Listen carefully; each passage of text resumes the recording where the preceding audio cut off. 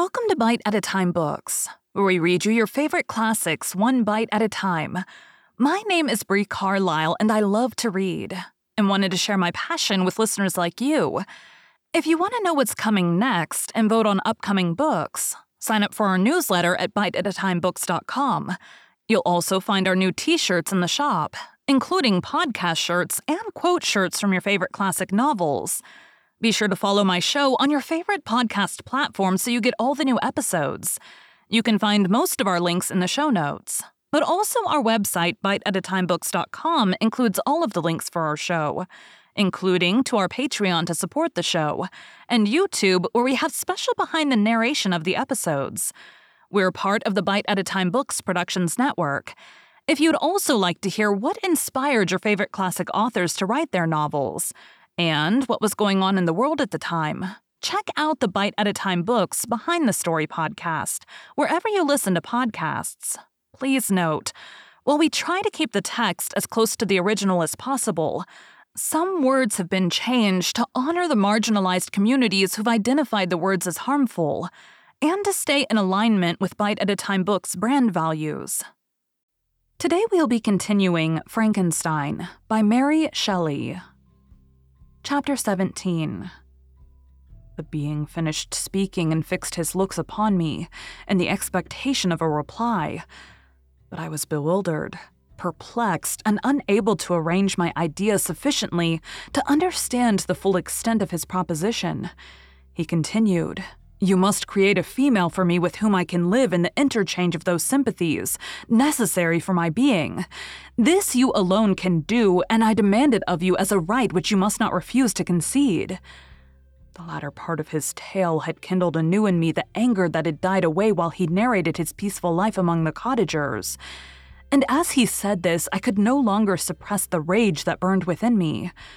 "I do refuse it," I replied, "and no torture shall ever extort a consent from me.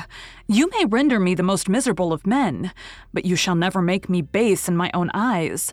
Shall I create another like yourself, whose joint wickedness might desolate the world? Be gone. I have answered you. You may torture me, but I will never consent." "You are in the wrong," replied the fiend, "and instead of threatening, I am content to reason with you. I am malicious because I am miserable. Am I not shunned and hated by all mankind? You, my creator, would tear me to pieces and triumph. Remember that and tell me why I should pity man more than he pities me.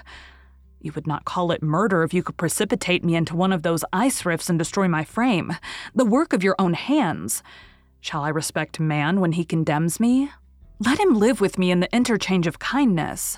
And instead of injury, I would bestow every benefit upon him with tears of gratitude at his acceptance. But that cannot be. The human senses are insurmountable barriers to our union, yet mine shall not be the submission of abject slavery.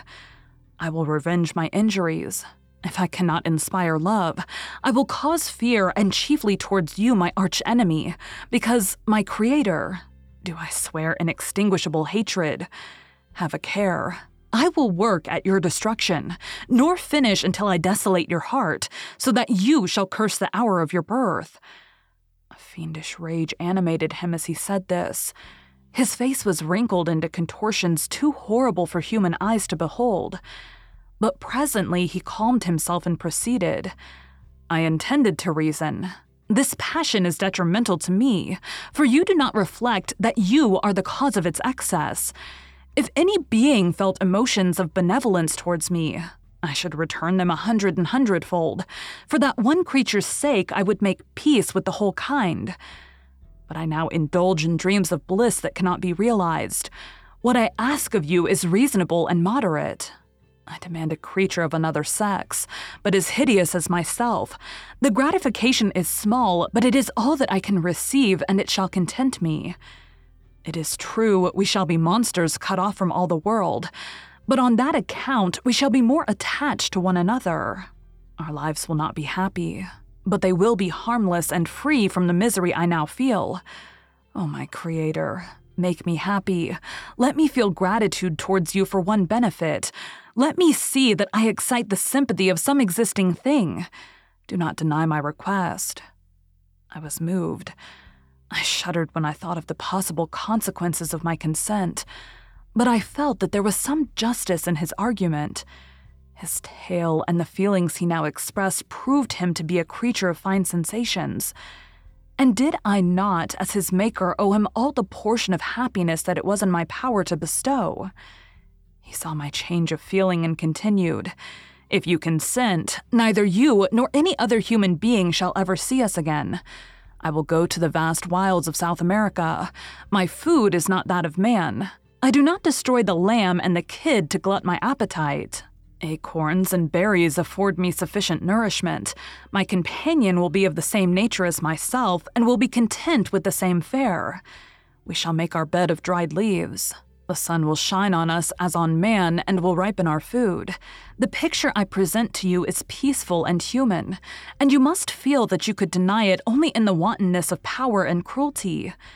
Pitiless as you have been towards me, I now see compassion in your eyes. Let me seize the favorable moment and persuade you to promise what I so ardently desire." "You propose," replied I, "to fly from the habitations of man, to dwell in those wilds where the beasts of the field will be your only companions. How can you, who long for the love and sympathy of man, persevere in this exile? You will return and again seek their kindness, and you will meet with their detestation. Your evil passions will be renewed, and you will then have a companion to aid you in the task of destruction. This may not be. Cease to argue the point, for I cannot consent. How inconstant are your feelings! But a moment ago you were moved by my representations, and why do you again harden yourself to my complaints? I swear to you by the earth which I inhabit, and by you that made me, that with the companion you bestow I will quit the neighborhood of man and dwell, as it may chance, in the most savage of places. My evil passions will have fled, for I shall meet with sympathy. My life will flow quietly away, and in my dying moments I shall not curse my Maker." His words had a strange effect on me. I compassionated him, and sometimes felt a wish to console him. But when I looked upon him, when I saw the filthy mass that moved and talked, my heart sickened and my feelings were altered to those of horror and hatred.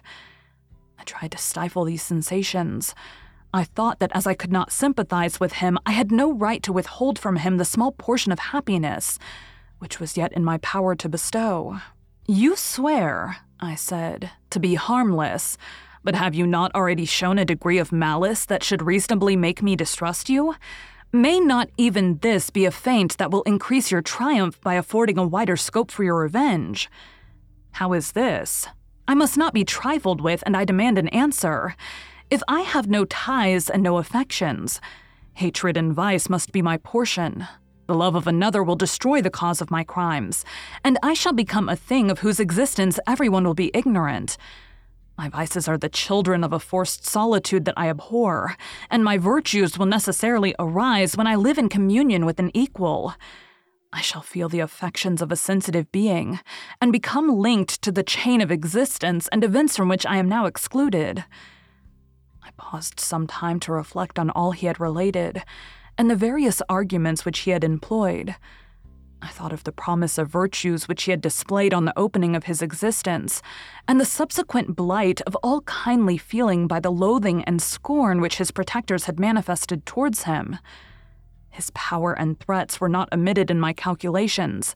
A creature who could exist in the ice caves of the glaciers and hide himself from pursuit among the ridges of inaccessible precipices was a being possessing faculties it would be vain to cope with. After a long pause of reflection, I concluded that the justice due both to him and my fellow creatures demanded of me that I should comply with his request. Turning to him, therefore, I said, "I consent to your demand on your solemn oath to quit Europe forever, and every other place in the neighborhood of man, as soon as I shall deliver into your hands a female who will accompany you in your exile." "I swear," he cried, "by the sun and by the blue sky of heaven and by the fire of love that burns my heart, that if you grant my prayer, while they exist you shall never behold me again. Depart to your home and commence your labors. I shall watch their progress with unutterable anxiety, and fear not but that when you are ready I shall appear." Saying this, he suddenly quitted me, fearful perhaps of any change in my sentiments. I saw him descend the mountain with greater speed than the flight of an eagle, and quickly lost among the undulations of the sea of ice. His tail had occupied the whole day, and the sun was upon the verge of the horizon when he departed. I knew that I ought to hasten my descent towards the valley, as I should soon be encompassed in darkness. But my heart was heavy, and my steps slow. The labor of winding among the little paths of the mountain and fixing my feet firmly as I advanced perplexed me, occupied as I was by the emotions which the occurrences of the day had produced. Night was far advanced when I came to the halfway resting place and seated myself beside the fountain. The stars shone at intervals as the clouds passed from over them. The dark pines rose before me, and every here and there a broken tree lay on the ground. It was a scene of wonderful solemnity, and stirred strange thoughts within me. I wept bitterly, and clasping my hands in agony, I exclaimed, "O stars and clouds and winds, ye are all about to mock me. If ye really pity me, crush sensation and memory, let me become as naught. But if not, depart, and leave me in darkness." These were wild and miserable thoughts, but I cannot describe to you how the eternal twinkling of the stars weighed upon me, and how I listened to every blast of wind as if it were a dull, ugly Cyric on its way to consume me.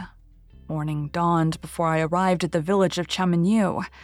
I took no rest, but returned immediately to Geneva. Even in my own heart, I could give no expression to my sensations.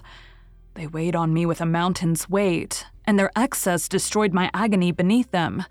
Thus I returned home, and entering the house, presented myself to the family. My haggard and wild appearance awoke intense alarm, but I answered no question. Scarcely did I speak. I felt as if I were placed under a ban, as if I had no right to claim their sympathies, as if never more might I enjoy companionship with them. Yet even thus I loved them to adoration, and to save them I resolved to dedicate myself to my most abhorred task. The prospect of such an occupation made every other circumstance of existence pass before me like a dream, and that thought only had to me the reality of life. Thank you for joining Bite at a Time Books today, while we read a bite of one of your favorite classics. Again, my name is Brie Carlisle, and I hope you come back tomorrow for the next bite of Frankenstein. Don't forget to sign up for our newsletter at biteatatimebooks.com and check out the shop. You can check out the show notes or our website, biteatatimebooks.com, for the rest of the links for our show. We'd love to hear from you on social media as well.